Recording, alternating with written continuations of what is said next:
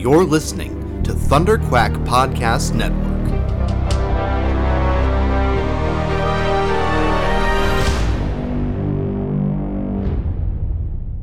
Yeah. Hi, gang! Welcome back! Hello, Riverdale gang. We are here in 2020 with you again. It's election year in the United States. Use it wisely. Use it well. Welcome back to our podcast, recorded here on the unceded territories of the Musqueam, Squamish, and Tsleil-Waututh Nations, as is much of Riverdale. And we are here with a very special guest and a very special little bonus episode for you to welcome everyone back from the mid-season. Please welcome Sean Depner. Hello. Who plays... Brett. Hi there, I'm Sean Depner. I play Brett Weston Wallace, and it is a joy to be here. Yeah, thank you so much for making time, first of all. We've been crossing schedule paths for like 2 months now to find time. Christmas is hard. It's been a busy time for all of us, but no, I'm glad we could finally nail down a time, and what an auspicious night. The first episode after Hiatus is airing tonight, and I'm stoked about it. So this is going to be great because Chloe and I have not seen the episode, and this is going up after it's up, so you can talk about it. Oh, yeah. And we're going to be confused and excited. Yes. Sean was saying in our pre-interview that there's a lot of meat. Without saying too much, the next few episodes gets pretty stony heavy. A lot of the old Stonewall prep kids. But yeah, no, actually, A plot time. what I love about this episode, the episode 11 of season 4, is just we finally get to see the main four coming together again. Right. Because I often feel sometimes when you're watching Riverdale that it's sort of a very diversified show, the sort of Game of Thrones thing where everyone's on opposite ends of the planet. But the dear old preppies at Stonewall managed to bring everybody together against a common enemy, and so it was a real joy. I got to do some scenes with everyone in the main cast, actually. And that was nice after being on for like 10 episodes, and it's like, oh, I finally get to like hang out with Cammie and like right. do a scene with her, which is just wonderful. And I just can't wait for the next few things to drop so I can really dig into it. But. Awesome. We're excited. So you said you were shooting on Monday when we nearly talked. Yeah. Were you doing Riverdale shooting? Yeah. Oh, okay, cool. So which episodes are you in the middle of shooting? Like right now we are shooting 4/15 or 16. I can't recall exactly. Okay. Approximately 3 or 4 ahead, a month or two ahead. I reckon so. Release, give or take. And so is the script kind of constantly changing? How so? I know that a lot of TV writers gauge audience reaction and change the script accordingly. I don't know if Sakasa is Akira Sakasa is one of those or not. But do you get sides a few weeks in advance, and then when you get to set, they're different, kind of a thing? No, I tend to get our scripts maybe 3 or 4 days before we start shooting. Gotcha. But I can say this: the writing team on Riverdale has been very responsive. The certain things that happen in the season, now I can't say with absolute certainty because I'm not on the writer's room, but I can say that certain things have happened that were not necessarily expected. Various reactions, certain things, and so the writing staff have been incredibly adept at being able to adapt and alter their plans in a way that I think people are really going to dig. Okay, that's cool. But there's no change usually from between when you get the script and when you get on set. Little tweaks, this line goes here, but once I see the script, that's more or less what we're shooting. Right. Gotcha. There's no Tarantino write it on the day kind of noise. No. Well, there's a couple. When I'm on set, I'm constantly trying to work in my own little ad-libs and touches. Okay. And actually, on my first episode, when you see me, I say, Betty, I'm sure you've got a lot to say about Moby Dick. And she says, no, actually, I've had my fill of my my fill of this place. That was supposed to be the end of the scene, but I threw in, it's a lot to digest. Speaking of which, our cafeteria has keto, raw, vegan, keto, and something. All of that was just me. And I think coming up in 412, I don't want to say which line because I don't want to jinx it just in case the Riverdale overlords are listening, but there's one line that I dropped on set that everyone, that cracked up the whole crew, and I got all my fingers and toes crossed that it actually makes it into the final cut. No, I can't. It's okay. I'm trying to be very good. Come back at the end of the season. Yes. Yes. Oh, I seriously, I have a running, what do you call it when things are all cut together? Like a montage, a running, montage of just all my little bits that were like made up on the day. And so I want to... A collection of your lines. Yeah. Of Sean Depner's Must be pretty satisfying. Collaboration. Someone on Twitter made a montage. I'll just keep using the word montage incorrectly. No, they did a collection of like every time my character says Forsyth. Like a supercut. Yes, a supercut. Thank you. And so it's just like about 11 seconds of just Forsyth. And I really got a kick out of that. So if you're one of those people who likes making those little supercuts of the weird little things I do, I love it. And by all means. On the topic of that scene with you and Betty at the beginning and Jughead, it was funny when we figured out who you were. We were talking about how like we know that you're like this really nice, personable human being, but like we absolutely hate you. Yeah, like this character is so hateable. Yeah, I have an extremely punchable face.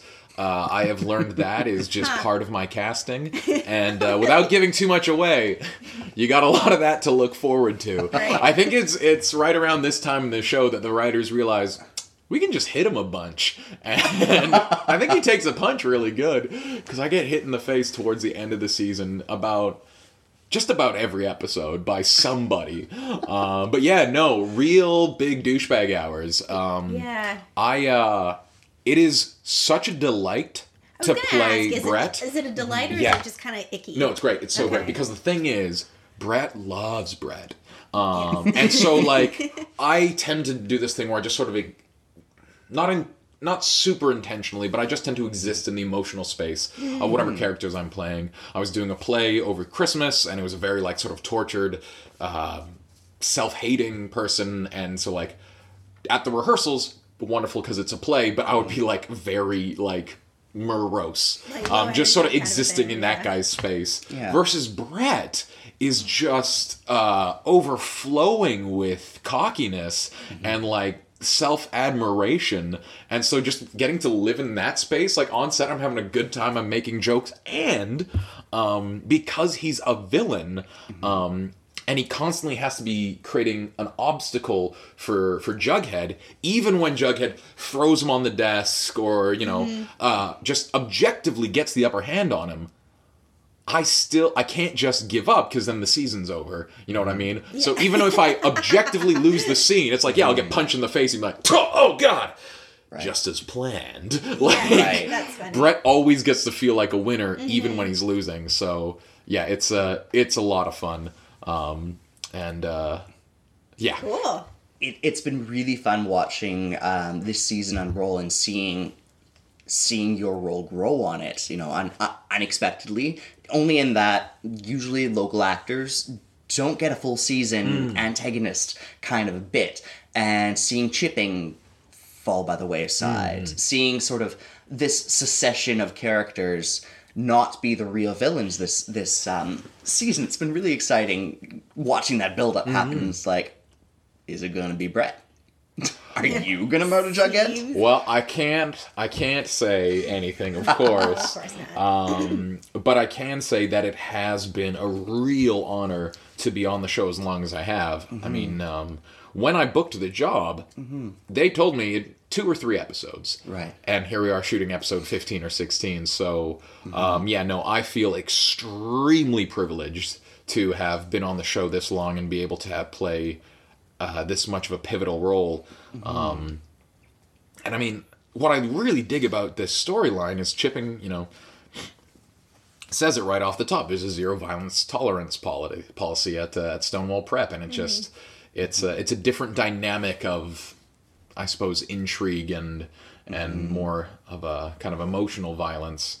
Right. Of course, I get hit in the head with a golf club and slapped in the face a few times, but it's really, violence is sort of like not the end goal. Yeah, that's not the Stonewall kids doing it. Yeah. That's that Riverdale influence. That's that rough Riverdale style, yeah. Right, and the Stonewall kids are the ones who sit stoically as someone leaps out a window. Yeah. One of the That creepiest... scene, I gotta say. I mean, I know that Riverdale is supposed to be sort of a bubblegum show, but I think one of the things that we both like so much about the show is that it's like, I don't mean bubblegum necessarily. I mean, like, it's a very, like, I don't even necessarily mean clean, but, it is, I don't really know exactly what word I'm looking for. It is the opposite of what I'm about to describe, which is when it does delve into these moments of like, wow, that's actually quite creepy, or this is quite disturbing, or whatever. Like when Jughead got locked in the coffin, I was like, that's it. I'm like, nope, I'm out. Right. Right. But those fun moments like that are really kind of dark and fun, like that contrasting Chipping jumping vibe. out of the window, and you all just sitting there. Ooh. Of course, that movie, like, so here's the sort of tying into something we were talking about, the pop culture references in the show. There was a lot of references in that episode to the movie Hereditary, which it is called. And this episode that we're going to watch together is called The Ice Storms, reference to the movie The Ice Storm.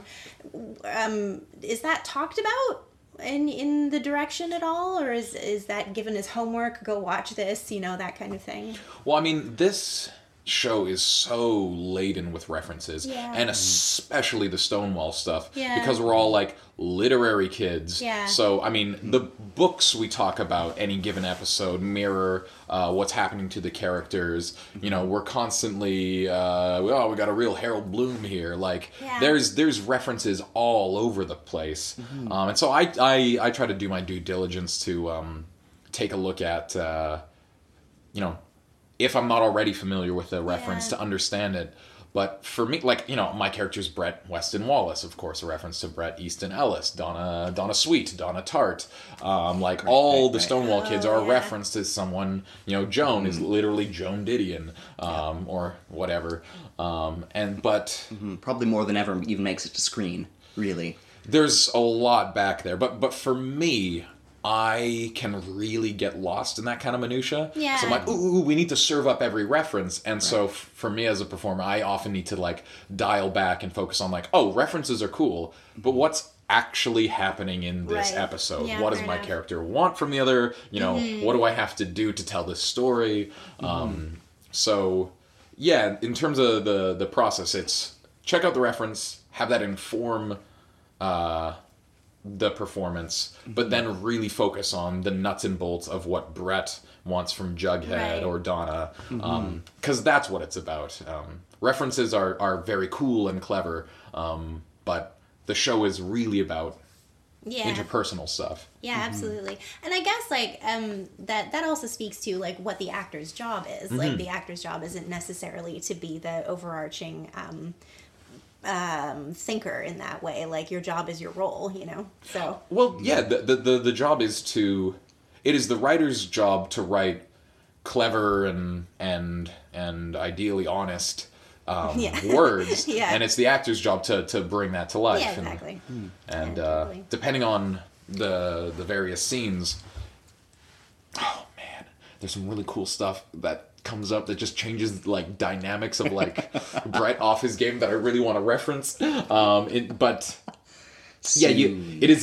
is just important to look at a scene that you're doing, realize your job in it, and deliver on that, and that needs to be the first thing. And if you can also tee up a really nice bit of dialogue, then that's a cherry on top. Yeah, totally. But you must never put the horse before the cart, or wait.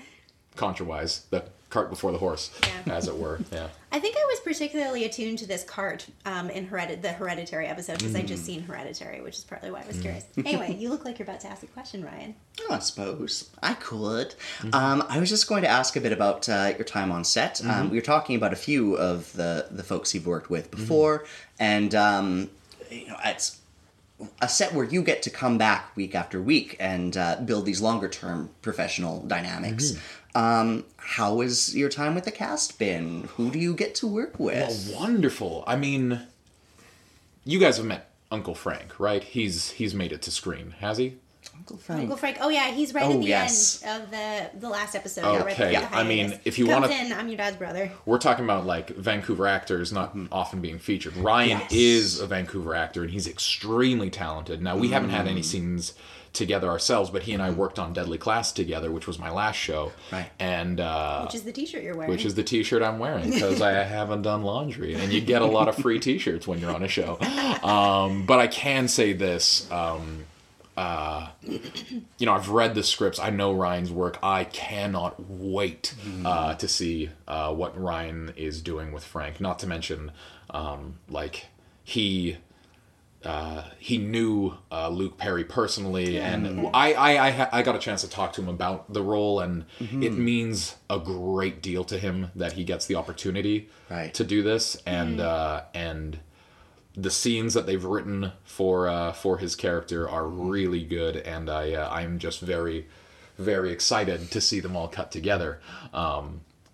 But yeah, so just a little love for the Vancouver-based folk. Yeah, that's really encouraging. I was not sure what to make of that reveal and that offer at the last cliffhanger. I'm hyped. Yeah, now I have something to really fucking look forward to. Get flippin' stoked, because Ryan just puts out exclusively good work, and there's a lot to love between him and KJ working together. Spectacular. Yeah. Oh, that's cool. Because I was also kind of wasn't sure what to make of that offer at the end of the hiatus episode, because this sort of seems to be a season of like surprise siblings. And Charles. Charles, and then Hermosa. Yep. Oh yep. yes, of course. And now Uncle Frank. But anyway, I'm game. I'm excited. Who doesn't? This is totally hype. I've done a couple hype. scenes with Wyatt, who plays Charles, and I love it because if you put us together, really? we look like Yeah. siblings. Like Yeah. we both had times where the other person has been like, the camera's been pointing at them and they've been on the monitor, and like for a flash of your second, you're like, oh, is that playback? Like, is that me? Like, we get that's confused by ourselves. Right. And so, That tickles a theory I have about Charles and Brett, but say no more unless you're not allowed to. well,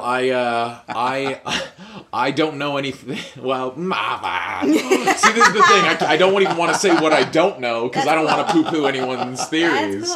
That's cool. All I can say is I really enjoyed working with him, and I'm very excited to see our scenes cut together in terms of... I don't want to see just like cutting between us if it gets confusing for anybody. Right. I'd really love to do a scene where like, I don't know, like it's that classic like Hall of Mirrors thing where like, I got you now, Brett, there's nowhere to hide. Oh, but which one's the real me? And then I'm dressed like he is in... Anyways, that's just my own absurd imagination. And it's become this visual offer Yeah, that is totally, it has. exciting to see what it's going to grow into. Yeah. Yes. Awesome. Before we settle in and do a little watch through and commentary style track of one of your past episodes, I just wanted to ask you a bit more about yourself, your background, your acting style and experience, and just How's the last decade been? Last decade has been good, so of course, I owe everything, because my entire career started when out of high school I moved to Vancouver and auditioned for a theater festival at UBC where dear Ryan here gave me my first ever role out of high school. Just a little one act play. Yes, I am so deeply satisfied by every way you framed this. Oh, and all to you. But yeah. Where are you from? You said you. I'm from here. Oh, okay. You said you moved to Vancouver. Oh, well, I grew up in Fort Langley. Oh, gotcha. So Okay. anyone who's from Vancouver is like, oh, that's not Vancouver, but anyone Sure. anywhere else in the world, like, that's Vancouver. Yes. So yeah, Fort Langley is a little town 45 minutes down the highway from Vancouver. I moved out here when I was 18. I went to film school, and while I was there, I was like, oh, filmmaking is rad, but I miss acting. And then I tried to get an agent, met an agent. He said, you aren't very good, go get training. I got some local training at Vancouver Acting School. Got an agent, started working, realized I still wasn't very good. So went abroad to train for 3 years, 1 year in New York and 2 years in London. Cool. Which schools did you go to? In New York, I went to the American Academy of Dramatic Arts. Oh, yeah. Was there for a year, and then I hopped over to London for the London Academy of Music and Dramatic Arts, Lambda. Which, funny enough, while I was there, like the sort of the big what do you call it? Alumni. The big alumni of that school is Benedict Cumberbatch. Yeah. Right. And John Lithgow, who I deeply love, but he doesn't have quite the sex appeal of Benedict He's Cumberbatch. great. I mean, He's like so Crash the good. Crown. Yes. Oh my god, look, he's so good. this is not a John Lithgow fan podcast, but it could very quickly We go turn on into tangents, it please. if I'm not careful. There is But the space. point of this story, so I'm a big nerdy boy. The first year I'm going there is like the same year that Doctor Strange is coming out, and so 2 months in, they do these lunchtime talks where they bring in people to talk to the my students, and I go to goodness. one of them, and who is it? 2 months into joining, but none other than Benedict Cumberbatch Oh, my himself, Lord. and he is just as lovely and eloquent and handsome in real life as you'd expect. And so it's a question and answer, and people are asking questions, and it's like acting school, and I'm still new there, so I don't want to like put myself out there as being like, oh, I'm like the Canadian kid at the big London school, and so people are like, oh yeah, you're doing Hamlet at the ROC, and what is it? What is your process with the Polonius scene? He's like, well, yes. And all I can think of is like, please talk about Smaug. Please talk about the Hobbit. Please talk about being in Lord of the Rings. Like, but I kept my hand. I needed to keep it down, and then thankfully one of my friends, like with 10 minutes left to go, she was like, what was it like being Smaug? And I was like, oh, thank fuck. Fudge. And so I was deeply satisfied. But no. Anyways, I graduated from that 2 or 3 years ago. Came back to Vancouver and managed to get on a show called Deadly Class pretty soon after that, which I deeply loved.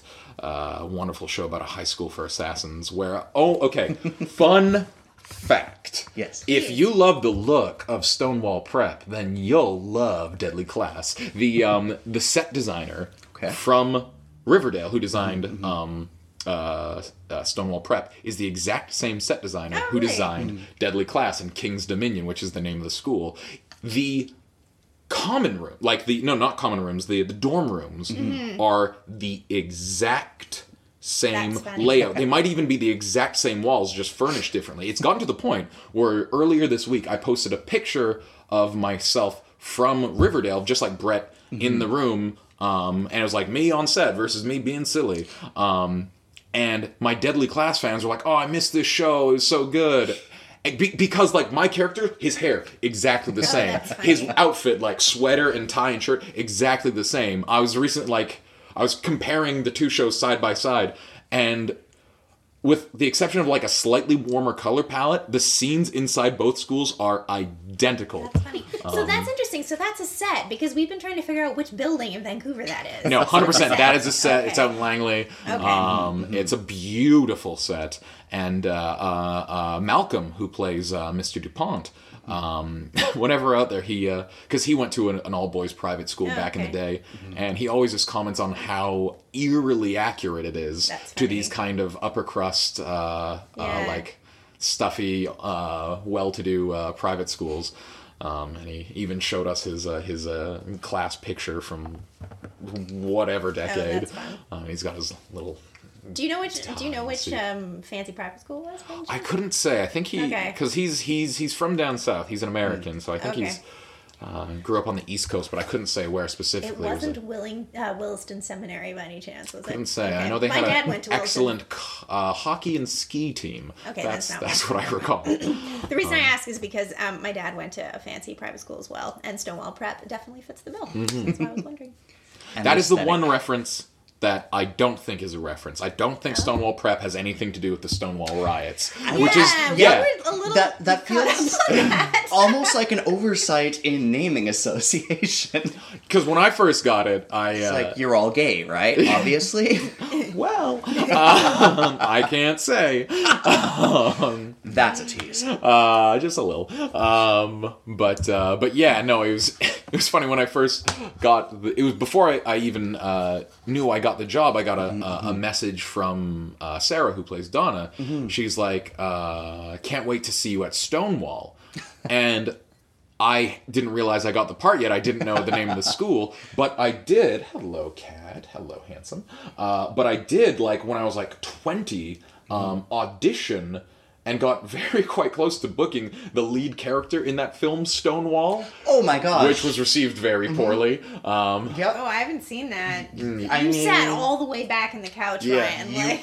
you would be Bryan Singer's type. Yep. That's Brian's. Ooh. Whoopsies. Anyways, Bullet dodge. Dodged the bullet there. But that was like the first time I ever came close to something big, and so it was like this thing that I was hanging on to. Like, I almost got it. Yeah. So when she reached out, I was like, can't wait to see you on Stonewall. I was like, how did you find out about this film that I auditioned for and almost got but didn't? Like, that is... Are you stalking me, Sarah?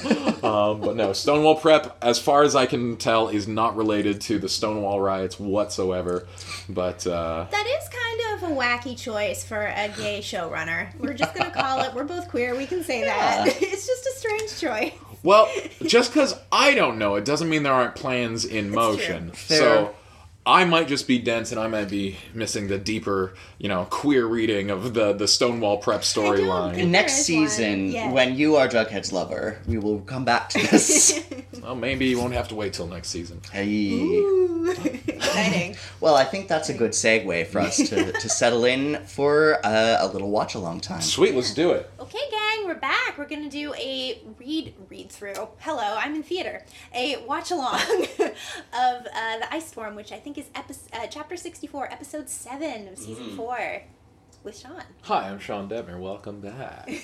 Very excited to watch Episode 7 of Season 4 with you guys. Settle in, because we're going to have a cozy time in this ice storm. I don't know why I'm doing... Sean's an actor. Yeah, I don't know why I'm doing, my sexy radio voice. Because we're radio now. Fuck that shit. Fuck. Oh gosh, piss. I can say piss, right? Is yes. Piss fine? Piss. We're not going to beep any of them. No, it's fine. iTunes Clean is just going to have to deal. Dickers.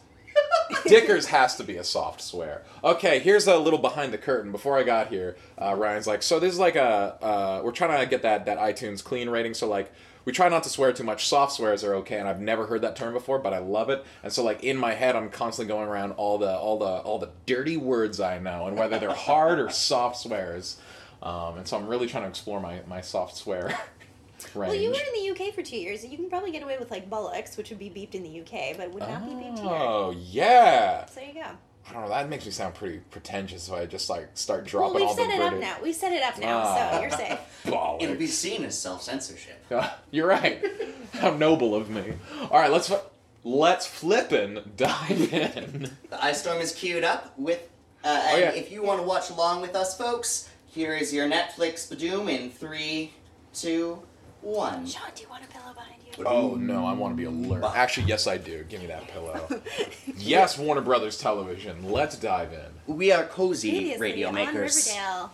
Oh yeah, God, this noise. So I'm trying to figure out. I think I'm starting to throw around my theories, but I'm trying to figure out whether or not Hermosa is eventually just going to be on Veronica's side or not. If she's setting it all up to take Hiram down, which is my secret hope. I'm here for it. I can see her holding a grudge. It seems to be a large family thing. I also want to mention why a bit of why I picked this episode, for Sean in particular. We would have loved to do this week's episode, but didn't have it on hand. Another local actor? Yes, playing another Another local actor. And Cheryl's dead big uncle. old voice actor, too. Oh, yeah. Oh, yeah. Feel free to tell your Mr. Chipping story now if you want to. Oh, yeah. I mean, we're going to have a hot second. So, God. Thanksgiving. Hell yeah. So, Sam Whitker, who plays Mr. Chipping, absolutely a delight to work with. And he is a massive nerdy man, and so am I. He's written an entire book called The Art and Arcana about the history of D&D. If you're a big D&D fan, it's because like there's all about like how Gary Gygax started it, the iterations, what Mind Flayers looked like back in like fucking flippin' version 1, and it's unbelievable. So he's like proper nerd lad. He also played Star Killer in The Force Unleashed, so he's like in with Lucasfilm and LucasArts, and does a really good George Lucas impression. And so we were just talking, and we were talking about all these nerdy things. We were talking about Star Wars and how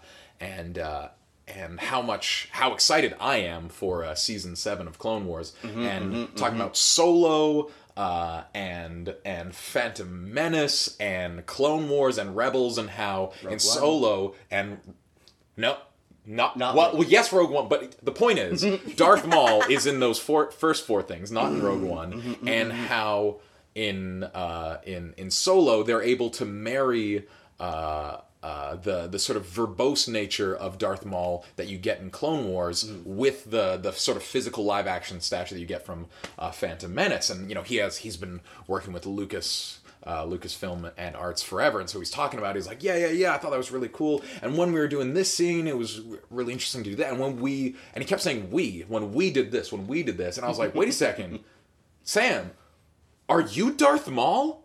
And he's like, yeah. And I lost my goddamn mind, because I will tell you this. I mean, I know you're here to listen about Riverdale, but if you ever want to see a brilliant reimagining of a character from like, who's the coolest? Okay, well, Liam Neeson is the coolest part of Phantom Menace, but a close second is Darth Maul. But he doesn't say anything. He's just like this guy who has a double lightsaber, and that's rad. Here we are now. I can talk about this. Yeah. So this is a set. We were convinced this was a building. I'm gonna talk about Darth Maul more, but yes, this is a set. Yeah, I mean, feel free. If no. Cool talking. See, this is I know about. So yeah, this is a lovely set. So when Chipping went through that glass, that is not sugar glass. That is not. God. It is safety glass. Does he do his own stunts? Was that him? Oh no. Okay. But like, they just hired a man to run at that glass and jump through it, and he did. And like, not gonna lie to you guys, nothing crazy, but he just had bits of glass in him afterwards. Yeah. Like, they have an ambulance like ready to go, because like that's how that's showbiz. But like, he just jumped through that glass because he's a stunt guy, and then they're just picking glass out of his hands. Like, stunt people are special people. They are the coolest people so cool. on the planet. Anytime I'm on set and they have a stunt guy for me, and they don't end up using him because because I know I've taken a few hits in TV. I know how to sell it, and anytime I can just sort of do my own stunts, I always feel like the coolest. I'm one of the cool stunt kids. That's cool. I guess when you have the opportunity, it seems, and you're young and fit and able to, it's like, I would rather do the cool thing. Oh, absolutely. And well, one of the things, physical thing, because I trained in London, my school had a particularly big focus on stage combat. Right. Oh, cool. So like any sort of and also doing, hey, there I am, look at me creeping on that cell phone. Listening to those private phone calls. Steely acting. My God. Is it hard not to break when you're just staring, like, not at the camera? The reaction you I'll shots. say this. It is hard not to break doing any scene with KJ. KJ is just so much fun. And even when so scenes between Brett and... Oh, yeah, they're coming up. Oh, yeah. And even just Cole and I, when we get really in our face, I think in the next few episodes, there's, like, some real big conflicts. And it's, like, right there. And sometimes... we have this gag where when it's on the other person's camera coverage, so say the camera's looking at me, so you don't get to see Cole's face. When we're like, a foot away from each other, really getting in each other's face, he'll just stop making eye contact with me and stare longingly at my mouth. like, are we about to kiss energy? Right. Oh, this explains all my fanfic vibes. Yeah. And, just emoting Stonewall. deep power we have at a lot each of other. fun. But Yeah, no. you're in each other's faces a lot. Yeah, I Yeah. am the anti-Jug. But How much of a literary nerd is Brett, really? Or is it just something he can succeed at? here's the thing. Brett, and this is evidenced by episode 412, because I went back and forth about just how much his father's privilege and position got him to where he is. Yeah. But Brett is really damn smart. Okay. Now, whether he's a good writer or not, that's up to interpretation. Jughead certainly thinks that he isn't. But Chipping says that the class is one of the most talented they've ever had when they introduced DuPont. So, I'm at least part of that crew. Yes. But Brett is real smart. Okay.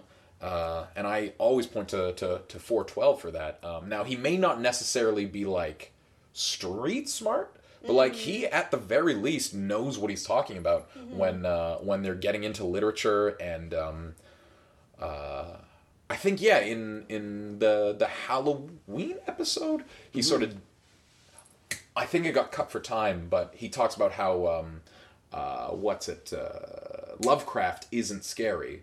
And, Oh yeah. and- Oh, I remember that. and there's Yeah. more of a there's much more of a him going into the why of it that was left on the cutting room floor. Right. It was a longer speech, or yeah. a longer point.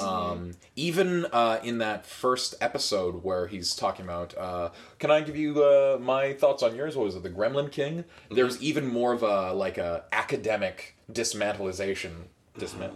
Dismantlement? I don't know. Right. An academic takedown of Jughead's writing, much more of a critique. So in terms of what makes it to screen, there's not a lot of evidence of Brett's academia, but in terms of what we see in the scripts, and at least what I play, Right. he Yeah. certainly knows what he's talking about. So he's written I was, capable. I was curious to know what your choice it ended up. I will being. say this. There is one scene, and I won't say which episode, but whenever we're in the Stonewall classroom, we're talking about some book, Moby Dick, or doesn't matter. Heart of Darkness. Heart of Darkness. Yes, that's the one I'm looking for. There is one scene where I made it my choice that this time Brett didn't do the reading, and that's not in the script, but it's just my own personal choice. And if you can figure out which episode it is, I'll give you a gold star. I love these two. Right Yeah, now we they're we got Skeet and oh my God, look at them. Everything they've built between the parents' dynamics is It's great. something I never expected from the original premise of this show. This season's really brought it back to the contrast between the parent actors and then your generation of actors Yeah. as well. Both in like plot parallels and in some really interesting like personality matchups, I think. Yeah. Yeah, totally. I mean, I think I'm really here for Papa Lodge. I'm loving what he's throwing down this Just hate season. him. Not in a not like that. Like Yeah. like I'm supposed to hate him. You I hate the him. villain. We hate him the I right hate way. him. I'm really compelled by the character who's like, yeah, I'm doing all this. Ah, not the turkey. Yeah, I know, it's pretty tragic. Gosh, but I loved this She petulant mad. moment. Oh yeah, we loved it. sometimes you do have to remember that, like, oh yeah, they're 17. Yeah. Like, I feel like the writers remembered that really well this year. Yeah. Even there's something so the whole Stonewall prep set makes you all feel young in a certain way. Yeah. Like it's reframing you back into high school, and it's Yeah. interesting how quickly they're all kids fades when we lose that framing on this show. Partially because everyone's in their mid-20s in reality. Yeah. I mean, but- that is one thing that I really enjoyed about doing this show is just there are certain shows I go out for teenagers a lot. I am not a teenager, and so sometimes if I'm playing a young guy, like I have this sort of baritone voice, and that sort of sells me as like not a high schooler. And so sometimes if I have to go in for something, I sort of have to like change my just like where I talk. But like everyone feels fairly grown up in this show, you know, like no one is like, oh yeah, Cole Sprouse, he's 16. Yeah. Like, and so I just as me was very happy that I could roll into so many scenes and just do this sort of like rumbly, mysterious, watch out Forsyth, I'm gonna get you, and do like my danger low voice. Right. You're not obliged to play young. Yeah. You get to just play Brett. Yeah, just because like foremost. everyone is in their mid-20s, and so it's Yeah. you know, if you put me next to an actual 17-year-old, which I'll say this, the football episode, which is airing like right now, most of the football players are an actual football team made up of actual high schoolers. Like any actor you see is of course played by us or stunt people, but it's just like a bunch of 20-somethings and like 16-year-olds. And there's like one Are they scene. terrifyingly fit and just destroy everyone? Is that where this is going? Well, I'm like deeply afraid of how fit teenagers are. No, well, that dude. Okay, there's one scene where like I come over to like give Betty and Jughead a bunch of trash talk, and I'm like hanging out with just a couple of these 16-year-old really lovely dudes.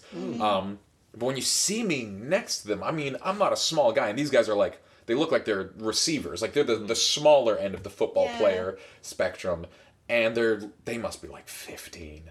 And they just look like tiny children next to me. And so I don't know if that'll make it into the cut. That's funny. But it's like, if you ever wanted to see what actual high schoolers look like next to the cast of Riverdale, the football episode is a pretty good one.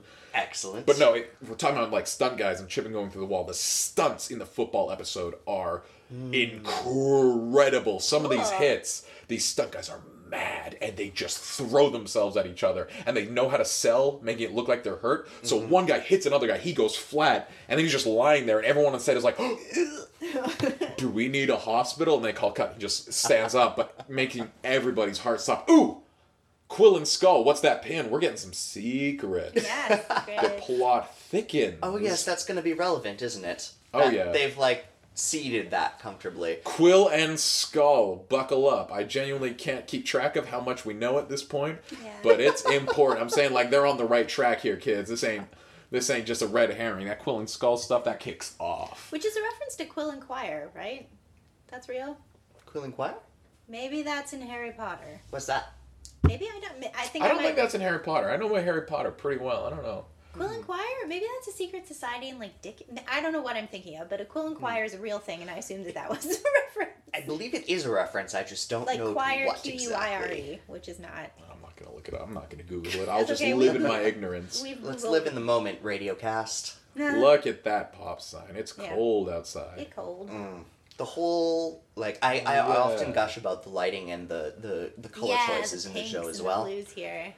What I love about Riverdale is just the whole production design, but the absolute timelessness of it. Because especially when you get to be on set, you get to walk around and like even in this diner, you know, it's so 1950s. They've got a jukebox, right? And but people still have cell phone, like even in the same room,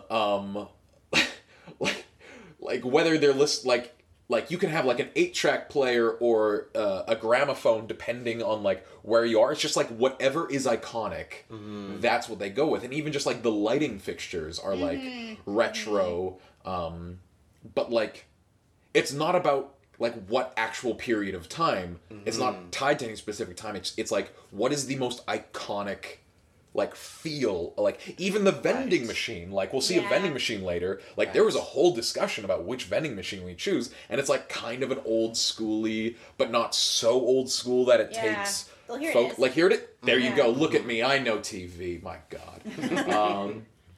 Yeah, that's actually a detail. That's actually like something we quite like, Ryan and I, about the show, are all these little vintage things that come. Like there's a scene I think earlier in this Even the font on the fake candy. Oh, boom, who's this? Yep. Spooky Axe, Spooky Bunny Head. Such a good idea. Such a reasonable, normal high school thing to do. Yeah. Well, the wonderful stunt. God, hit me with Actually, that might have been me. Really? Yeah. They had the here's- stunt guy in there sometimes, but oh dear, poor Sarah. You can't see anything in those masks, she and they run had down to the do hall? Good. some take because you have to hit a particular mark, and you Right. can't see the floor. Oh. And we just had to do a few takes of her Just blind arriving. just funny. blind running. That's a real tough ass to like run down the thing, say a line while you have this mask on. So But, that's a direct reference to the Ice Storm, the movie. There's a lot of like weird rubber masks in the Ice Storm. There's a scene where two of the teenagers have sex and one of them's wearing a Richard Nixon mask, like that kind of thing. It's an odd movie. It's great. Like it's totally weird. But that was like I was like, oh, it's a reference. There's one. There's you gotta like keep like I don't know, like a tally or a bingo card of like Yeah. like reference to Totally. like some of book reference, film reference. There must be Yeah. a wiki at some by I'm this sure there point, by is. 4 seasons. Someone must be tracking this Of for just us. like Yeah. reference wiki. Yeah.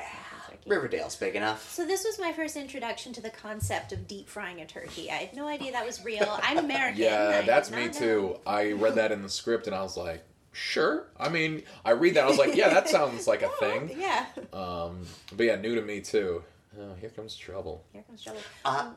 I'm delighted to see this Oh. actor back in as well. I'm not sure. I don't know her personally, but She's been in a previous episode and had lines. Yeah. We figured out it's probably the same character. Yes. Here is a fun fact. yeah. Please. The boxing, El Royale Boxing Club is right next to the Stonewall set. Oh, Cool. that's fun. They are like neighbors. And ever since he made it a community center, they have Gauntlet Legends in the back, which is one of my favorite like old school arcade games. Like Blue Wizard is about to die. Yeah, Red Warrior needs food badly. Ah, look at him. remember He's that getting his well. stitches. Ouch.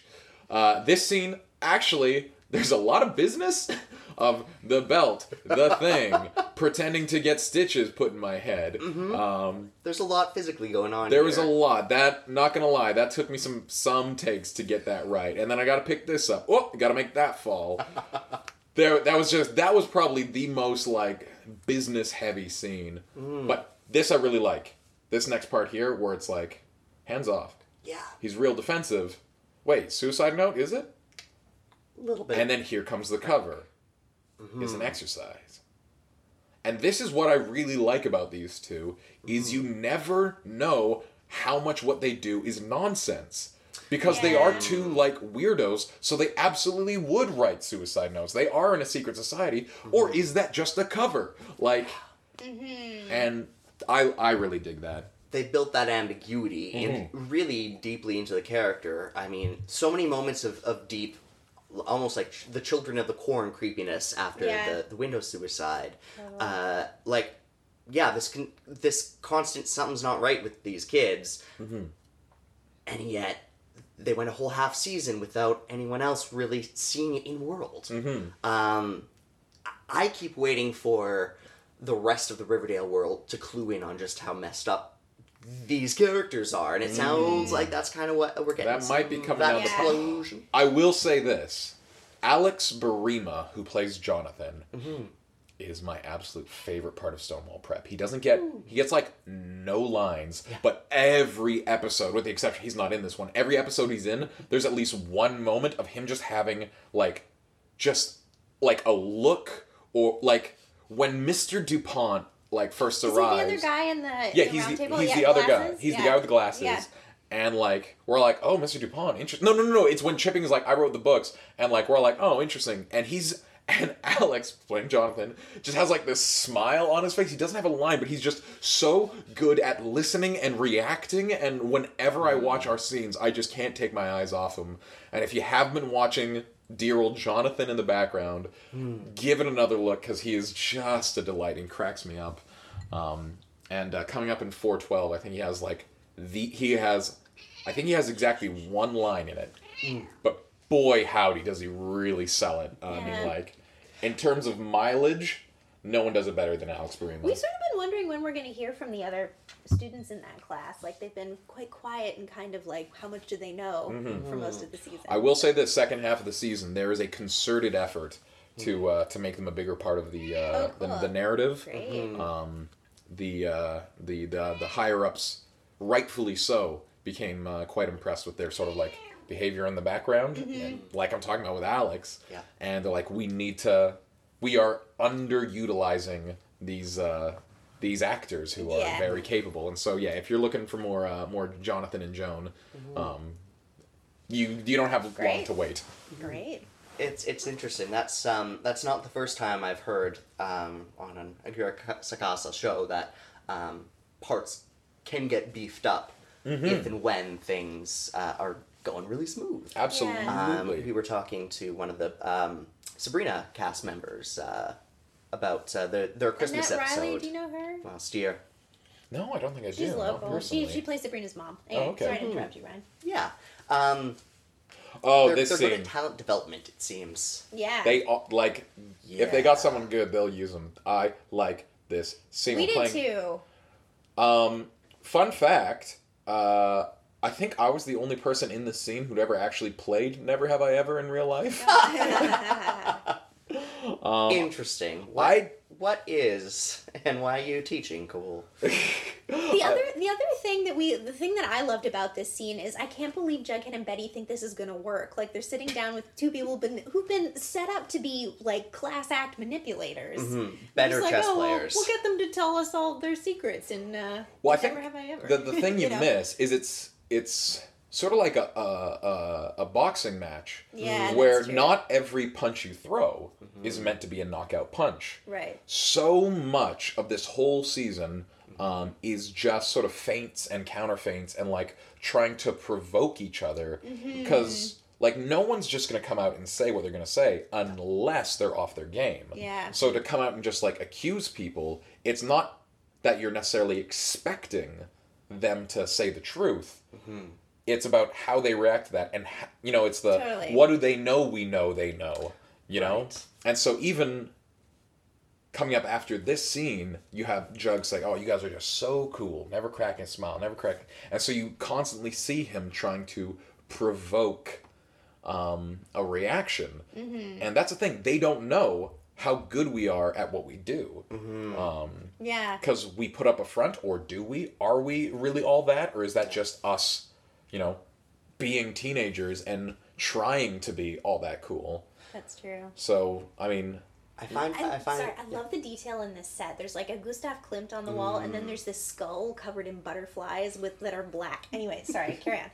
I was just going to say, I love that they let the audience sit in that question mark space as well, that there's enough mystery surrounding your characters, that set of four people, that we don't know how competent you are either.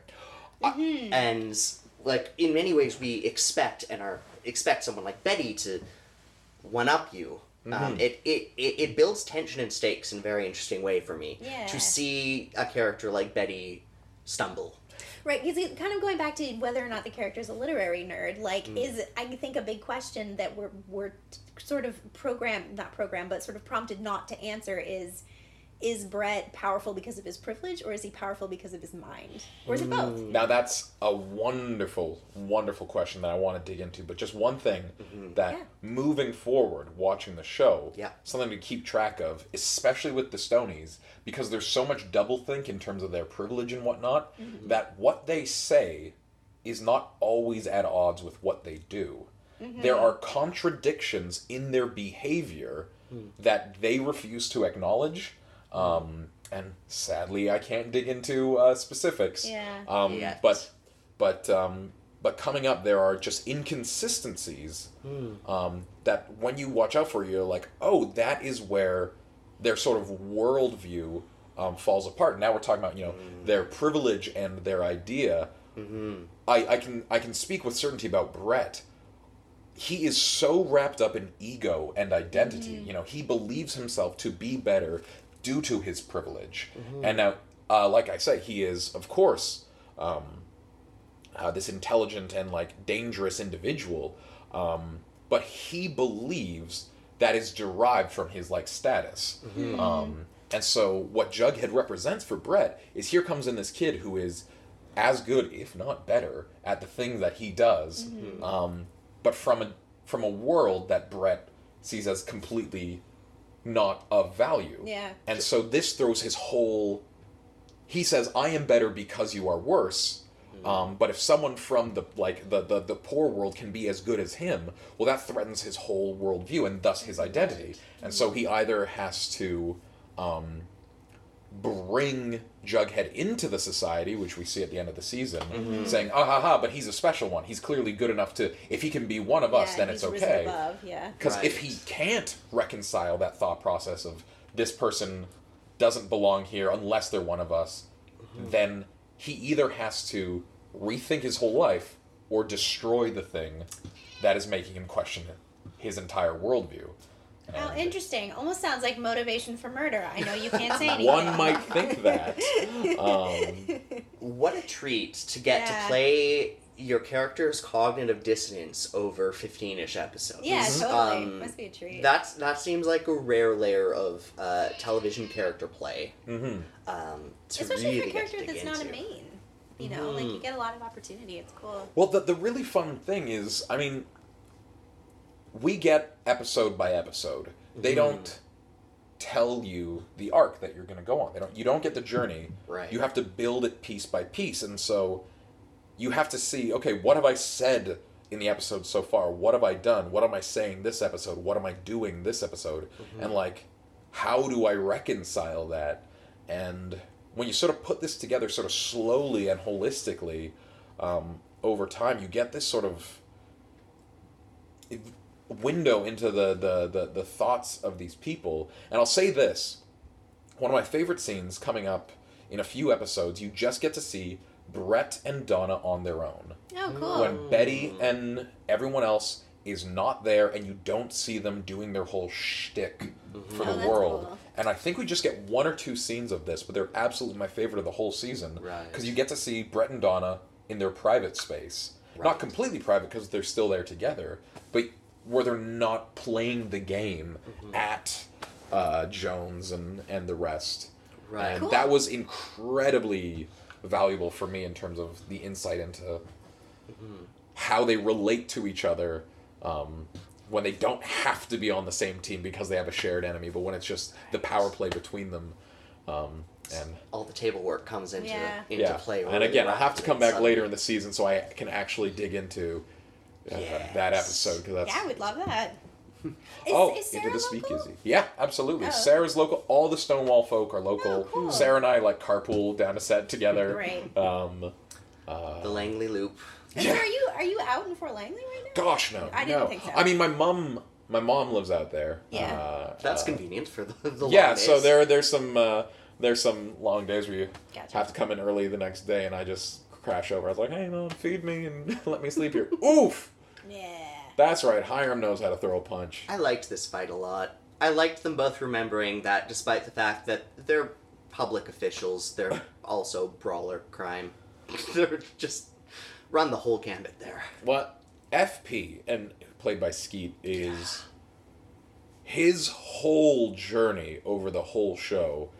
Like, I know. because like he's Totally. working so hard to put his life together and be sheriff, but like this scene, you really see the whole like gang leader is still in there and still wants to come out, and that never grows. This whole Titus Andronicus-y. oh my god, this whole messed up family. It's Yeah. so bloody creepy. Yeah, we got the doll. The Blossoms were fascinating. I was so prepared to be horrified with every single thing this season, and yet they managed to normalize the Jason corpse at a certain point. Really? Relatively. Okay, relatively speaking, every scene I see is just like, it's got that weird rigor Rictus. mortis face, and it never got normal for me. I was like, this is weird. When Tony's just like, this is not okay, I'm like, yes, this is not okay. We were really cheering for, like, obviously Cheryl has recuperated and we're, like, on board for their relationship again, but there was a bit where we were like, Tony, just run. Get out. Get out Get out. of that house. Yeah. Nana Blossom Yeah, we're continues to grow on me as well so Yeah. much. We're trying to figure out how much she's orchestrating. Also, That's our how much big- she's even, like, aware of Yeah. all Hi, this stuff.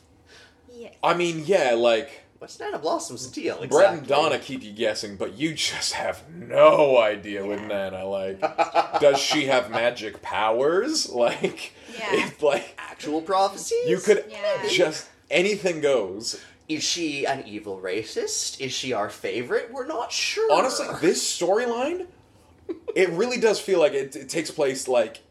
It could just drop. We were talking about Sabrina. Like, you could just drop all these characters in Sabrina and they wouldn't miss a beat. 100%. Like, literally, in this scene, they're feeding people to people, right? And there's like, a doll that's the whole being thing. treated as a person. Yeah. It's true.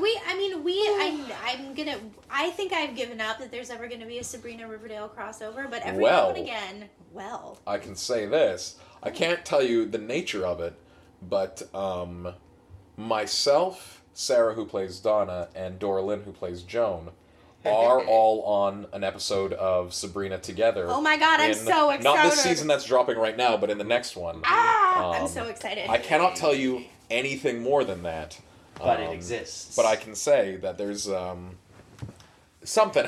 All I can say is that. We are on an episode all at the same time. All together. And I loved it. And it kills me that we have to wait a whole I don't know when the next season drops, but it's like 4-6 months, like 5, I don't know. It must be. Basically It'll half be a year. The fourth. Yeah, because they shoot the 2 seasons at once. Yeah, because the next... There he is. Yes, see, what a natural reaction to seeing a corpse in a chair. Yeah, it's true. Completely. Everyone just sliding into their chairs. This is a normal thing. I mean, by Blossom standards, it would seem. Yeah. Well, that's... The whole Blossom quite a family thing tree is just keeping every redheaded actor in Vancouver employed. Yeah. Because, everyone here is local. I've really been appreciating that in the show. Their commitment to local actors. Yeah. Sorry, we just gotta celebrate Fester's reaction there he's to great. that little no. Fester is us all in that moment. Yeah, truly. Oh, here we go. Yeah, this is him trying to Power play. Mad Men like this regal fucking power couple seating. Yeah, you totally own that too. I love getting to sit in this chair. It's such a beefy boy chair. What kills me is they've both literally covered up at least one murder, if not multiple. Betty and Jughead, yeah. Tall boy, the creepy man. Oh yeah, and then they're both lying the guy at Never in the Have tunnel. I Ever. I mean, if you would because as an actor, you have to get on side with your character, no matter how bad they are. Oh yeah. And if you would like me to talk about the way in which the main characters of Riverdale are morally bankrupt. Yes. Yes. Yeah, They actually. I mean, Why does Brett hate them? I mean, I will say this. Well, aside from all that stuff I was talking about, but if you want to talk about privilege and family connections, Jughead alone, and you want to nepotism, they abuse the position of sheriff so deeply in this whole season. Not to mention Betty with her FBI connections. Oh yeah, we're the bad ones because our parents bought us to get in here, or maybe we got in ourselves. But look. We're in a secret society. We're into some bad stuff, but pot calling the kettle black, you guys. How many drugs have you sold, Jughead? Never done them. Never done them. If we are jingle jangle. Remember that entire season? Wait a second. Where they were all doing pixie They sticks lied because earlier in the Never Have I Ever, we're Never Have I Ever done drugs. And Joan and I are Donna and I are ha ha ha, we did drugs, and they don't drop their fingers. I don't think Betty and Jughead, you ever actually see them doing it. They just sell it. They're not Betty's, high on their own supply. Betty's at that party where everyone else gets high, Betty's and the one then sober she one. Yells at Veronica, and then leaves and cries. I don't know. I feel like they were all on meth for a good 4 episodes. That's true. That was the implication I Well, there you go. So we're not the only ones lying and Never Have I Ever. Yeah. God, look at Skeet doing his thing. Look at him staring in the middle distance. God, I could watch this man all day. Yeah, he's great. This depth between him and this is the one. This is the one. Where he's I can be sheriff and a gang leader. What are morals? What is civic responsibility? I got nothing wrong with Middle-class Skeet. housewife. Skeet's a gang leader who plays sheriff but never stops being a gang leader. He's true to himself. But and he never really tries to play the high ground. He's look, I'm a mess and I'm doing my best. Yeah, well, I mean, he was installed functionally. Yeah. Whereas he was always corrupt. He's just tried to be less corrupt. honestly, I haven't put much thought into demonizing Skeet. For me, it's all just Jug and Betty. Woof.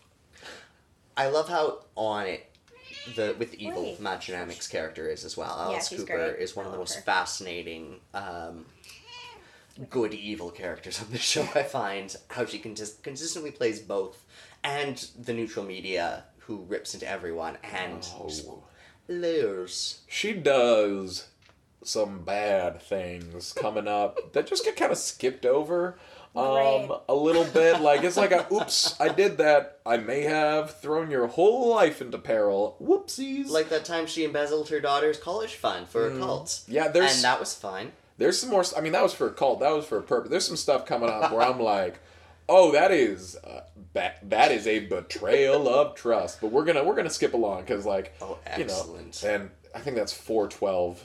Especially after the Gina Torres And therapy. everybody episode. makes it my fault. You'll see. Alice does something, and I catch her, and I'm the bad guy. You get scenes with Matt Dynamic. Oh yeah. You get yeah. There's I'm a couple envious. scenes where she gets really up in my face. Fun. And, Or I assume that was fun. It's a delight. I think 413 is where things sort of really kick off. So you really get to play with the main cast. Not our big four here, but our A-plot is becoming the A-plot. Oh yeah, I got scenes. Excellent. Have you met Molly Ringwald? Yep. Cool. So here's a fun little thing. Wait, no, I can't tell this story. It's all good, but no, I can't. We'll hear it after recording. Yes, Yeah. please. So sucks to be you, listeners. Yeah, we'll tantalize you with it until the end of the season. But no, I mean, even at like the table reads and whatnot that we do for the episodes, you get to see everybody. But Right, of course. when you actually look at get them all snugly in, what do we have here? Creepy. Sexy videos without consent. Not okay, not okay. Like, look, don't get me wrong. Brett's a bad guy. Brett is a bad guy. Brett does bad things. But, you know. Technically, Brett makes child porn. Yeah, Yeah, it's absolutely. If we're looking at it, definitely child pornography. But in the eyes of the law. In the Riverdale spectrum of criminal acts. It's true, minors are not treated with respect in this show. Like, you know what I'm saying? Like, it's not a shaming on the show, it's just a shaming on the in-world adult. On the world itself, yes. I will say this, later in the one of my favorite things is this sort of videotaping sort of comes up, and I think someone accuses me, Jughead or somebody accuses me of filming Jug and Betty, and I deny it patently. I'm like, I can't remember I think the line is just, who would ever want to watch you two hooking up? That's so gross. And, like, it's so gross to Brett, but of course, like, we all know there's a very avid fan base who definitely want to see that video. Instagram is ready. But my favorite thing is just Brett finds the idea of those two hooking up revolting, and it's my favorite thing to play. Oh. Brett is pure. Brett thinks only about your brain and your personality. He's a true and Southern. judges you by that. He's a true He Southern. just thinks that Betty's gross, and I love that.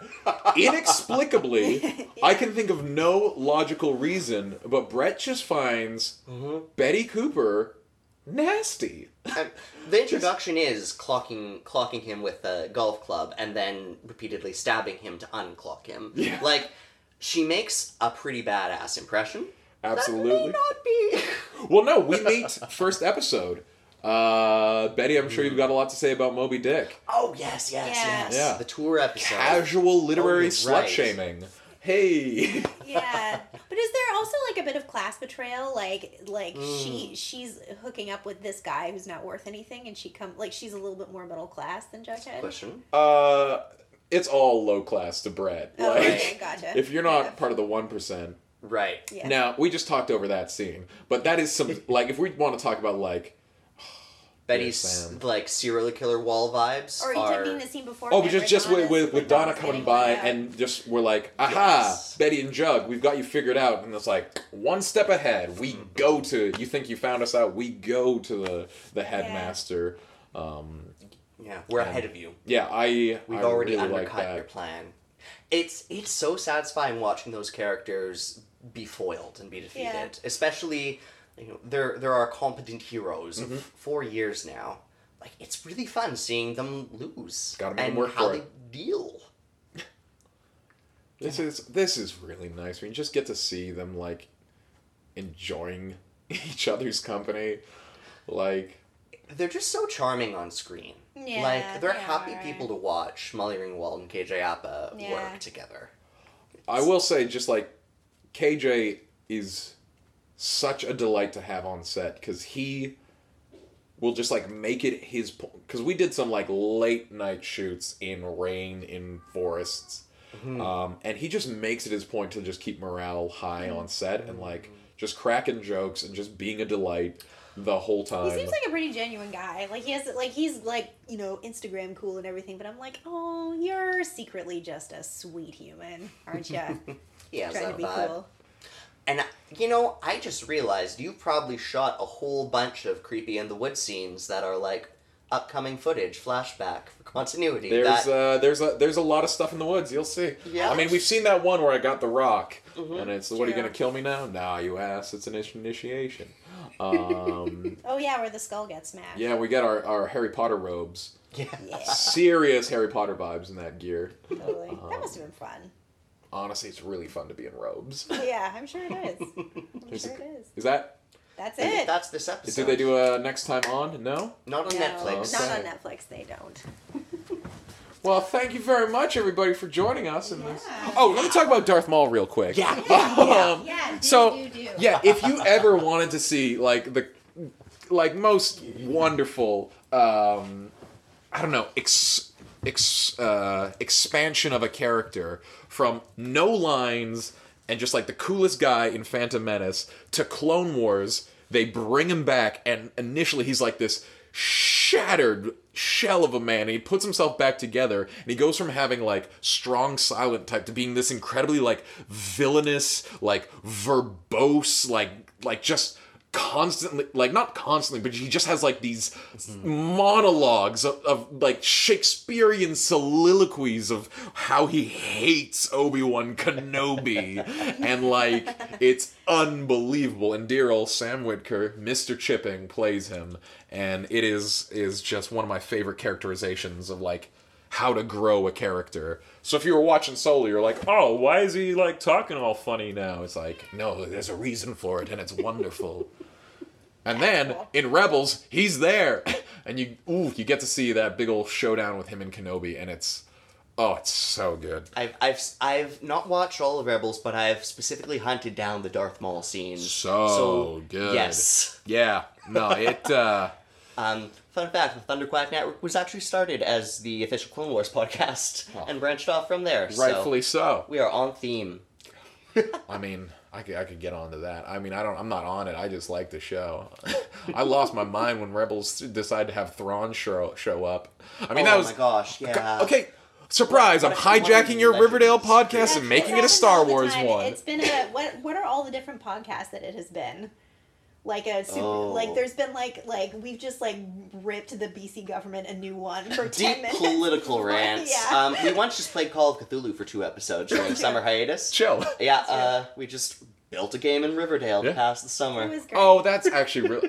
You could was buy so a fun. Call of Cthulhu game in Riverdale. Like So that perfect. makes Ryan made sense. one. It's It was great. it skins so easily. But yeah, no. Ugh. Anyway, Awesome. when Disney. Anyway, no, I'm done. Star Wars later. DM me if you want to hear my Star Wars opinions. I'm gonna point you towards Mike because he might actually want to nerd about. I mean, both I'm of you. just a guy who likes it. Well, I don't know. I That's can't what- add any it's okay. secret insights. It's okay. You can tell us about meeting Darth Maul. That's better than most. Yeah, it's true. He's so cool. He's so very cool. And yes. Well, I'll save it for the Star Wars podcast. I guess we'll wrap it up there for now. Okay. But you've teased the heck out of us. We haven't seen episode 12 yet, which premieres today. Mm-hmm. You have obviously seen at least large swaths of it. I've seen the firsthand. script and I acted in it, but I haven't seen how it's cut together. So it's still new for me. But I'm pretty psyched for it now. Yeah. Not that I'm not hyped for the return of Riverdale and all that jazz, but now I know secrets before watching, and that always makes me feel cool. Yeah. It totally does. It definitely has a frisson. Yeah. Totally has a frisson. So let's leave it there for today, but I can't wait to dig back into some of these details once we get to know more of Brett. Yeah. And thank you for spending so much time with Yeah, us. My Thank you. absolute Geeking pleasure. out. Thank No, you. I'm always happy to geek out on my characters. Yeah, no. It's been a joy. A joy. A flippin' joy. A flippin' joy. That's us, Ryan and Chloe, a flippin' joy. All right, On gang. that note. It's been a flippin' joy, gang. And we'll see you again. Thank you, Sean Depner, for joining us tonight for the Riverdale gang. Thank you very much. Just a little note, Riverdale. Oh no, I interrupted. No, go ahead. I Sorry. was trailing off. What do you got? Just a little note, Riverdale gang. This is part 2 of, and if you, this is part 2. It's backwards. So part 1, we're gonna record tomorrow morning after this. Our usual. You know, and then this is part 2. Time travel back to the night before. So don't be confused. Continue trailing. These are both coming. Our episode 12 episode is coming out at the same time as this interview. The football episode. Yeah. the football Okay, great. episode. Great. Yeah. I ruined the goodbye. We had such a good goodbye, flippin' joy. It was happening. It was good. I couldn't have written it better. And then we are here. Well, we've got football excitement, Chloe. It's true. And it's our own confusion about talking about a show we're going to have given commentary about True. previously that we have not yet seen. I think the takeaway is I'm very excited for part 1 of this 2-parter. Great. That. Thank you so much, Sean. Yeah, My thank pleasure. You, Sean. And see you real soon, gang. Bye, gang. Bye for now.